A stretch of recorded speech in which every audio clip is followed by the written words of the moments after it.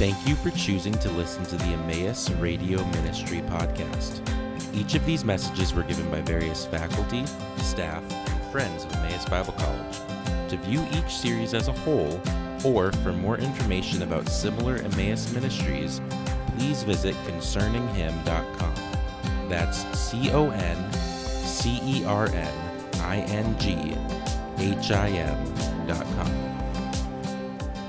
Last time we looked at the Jerusalem Council, the first 12 verses of Acts chapter 15, and the dispute that had arose because the Judaizers, those who believed that in order for Gentiles to be saved, they needed to fully adhere to the law of Moses, were following after Paul and Barnabas and spreading this false teaching among some of the churches that they had started in Asia Minor.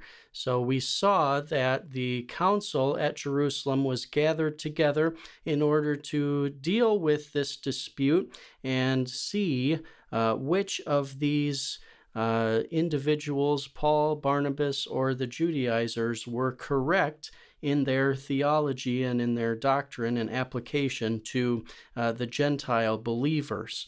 In the verses that we're going to read in this session, Acts chapter 15, verses 13 through 35, we will see the decision made and the results of what happens and talk about how it affected the Gentiles from this point on out. So beginning in Acts chapter 15 and verse 13, we will read down to verse 21 to begin.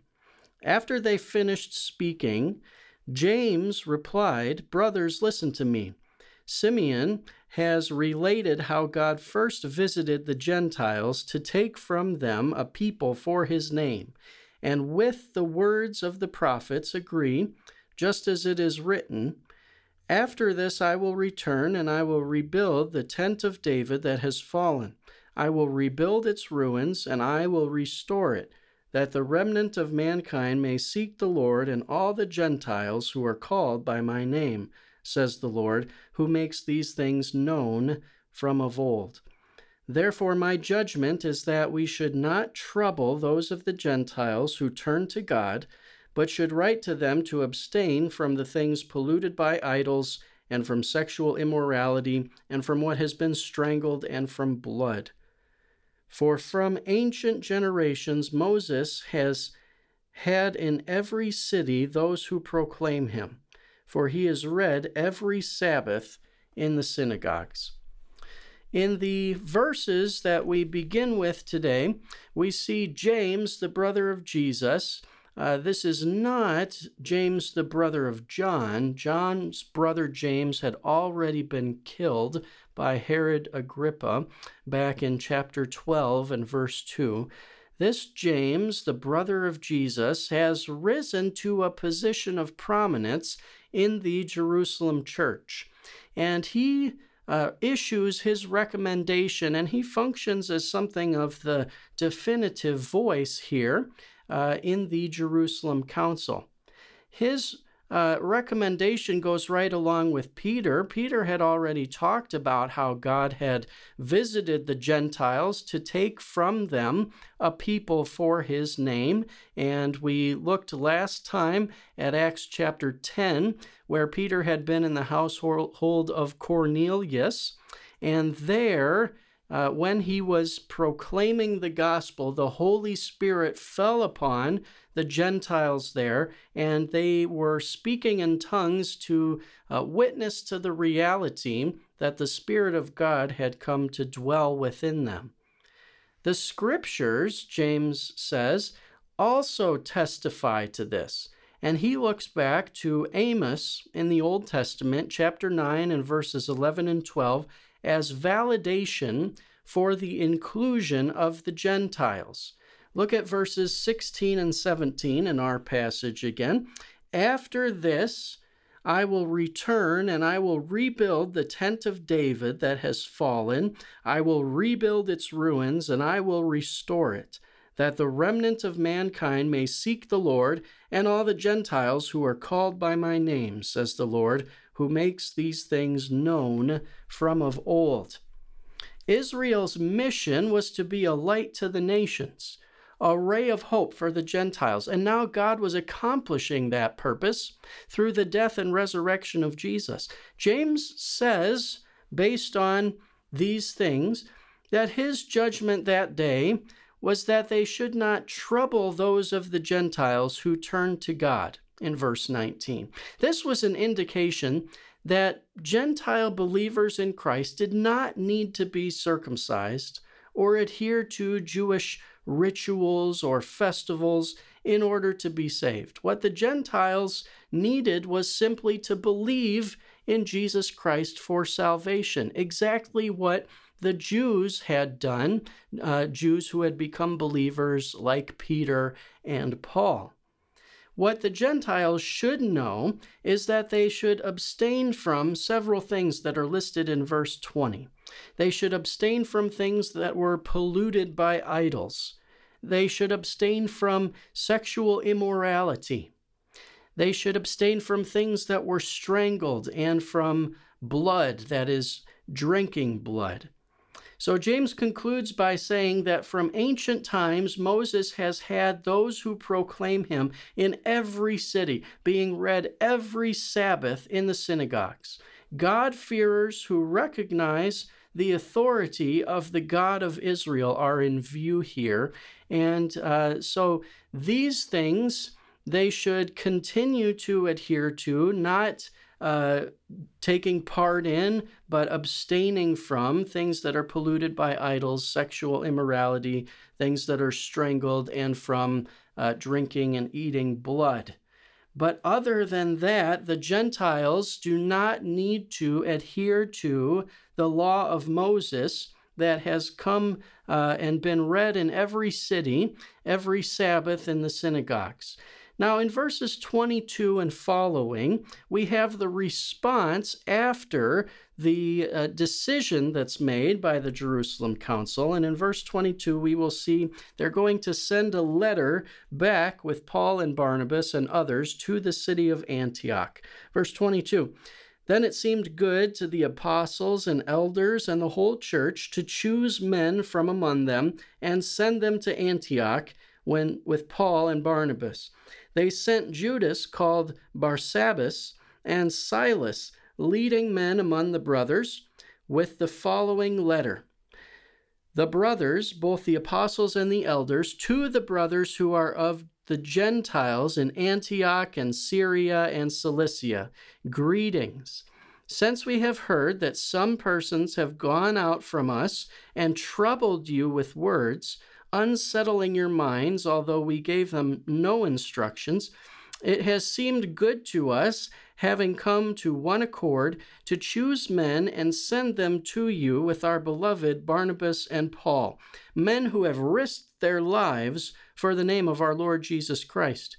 We have therefore sent Judas and Silas, who themselves will tell you the same things by word of mouth. For it seemed good to the Holy Spirit and to us to lay on you no greater burden than these, that you abstain from what has been sacrificed to idols, and from blood, and from what has been strangled, and from sexual immorality. If you keep yourselves from these things, you will do well. Farewell." So when they were sent off, they went down to Antioch, and having gathered the congregation together, they delivered the letter. And when they had read it, they rejoiced because of its encouragement. And Judas and Silas, who were themselves prophets, encouraged and strengthened the brothers with these many words. And after they had spent some time, they were sent off in peace by the brothers to those who had sent them. But Paul and Barnabas remained in Antioch, teaching and preaching the word of the Lord with many others also. So the decision of the Jerusalem Council is sent by the apostles and elders with a small group with Paul and Barnabas to the church at Antioch, probably to verify and validate their testimony. Those included were Judas, called Barsabbas, and Silas. They're called leading men among the brethren. The letter itself is short and to the point. There's, in verse 23, an introduction and greeting given from Jerusalem to Antioch. In verse 24, the problem is stated. And in verse 25, the solution of the council is presented. To send men with Barnabas and Paul is the resolution of the council. This is to testify to their decision. They are talked about here, these men, Barnabas and Paul, as men who have risked their lives for the name of our Lord Jesus Christ. They're referring to the many persecutions that they went through in their first missionary journey. Remember, Paul was stoned nearly to death in the city of Lystra. And in Galatians, he would write about the marks on his body that testified to his love for the believers in Jesus Christ. They are sending the Jerusalem council, they were sending Judas and Silas to verify the truthfulness of this letter, that no other restrictions should be put on Gentile believers. The Holy Spirit is seen at work in verse 28 in the decision of the council.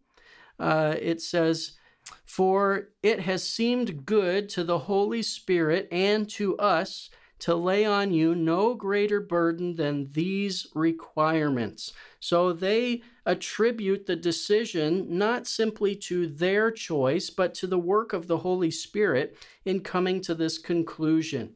And the conclusions, the requirements that they ask them to adhere to, are the same that James has presented earlier. They are to abstain from what has been sacrificed to idols, from blood, from what has been strangled, and from sexual immorality. The final admonition of the letter is, if you keep yourselves from these things, you will do well. Well, the results of this is that the letter is delivered to the church in Antioch and to the congregation, and after it is read out loud to them, there is much rejoicing. Why would this be? Well, I have the idea that there were probably a good number of Gentile believers in the city of Antioch as well, although there were obviously Jewish believers in Christ.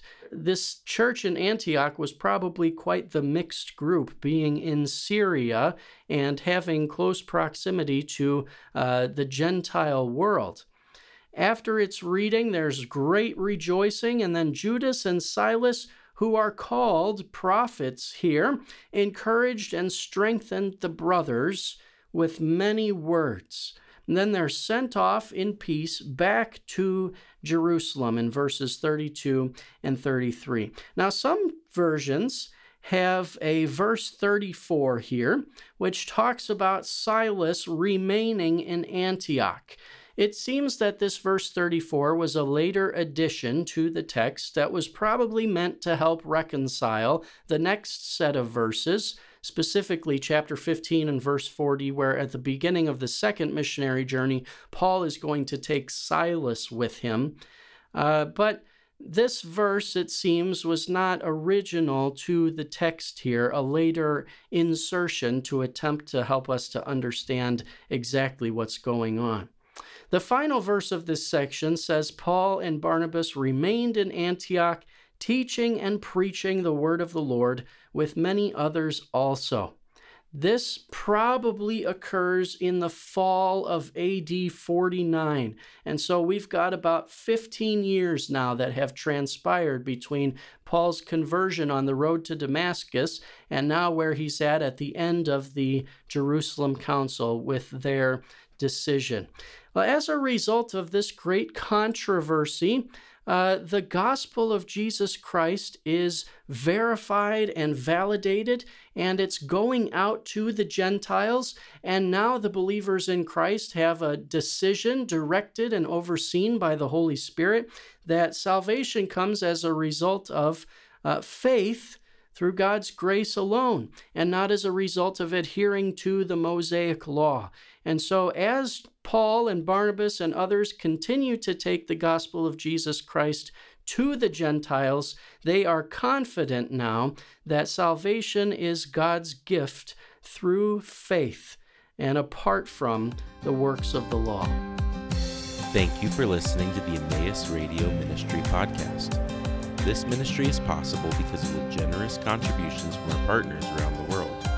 For more information about partnering with us, please visit emmaus.edu/partner.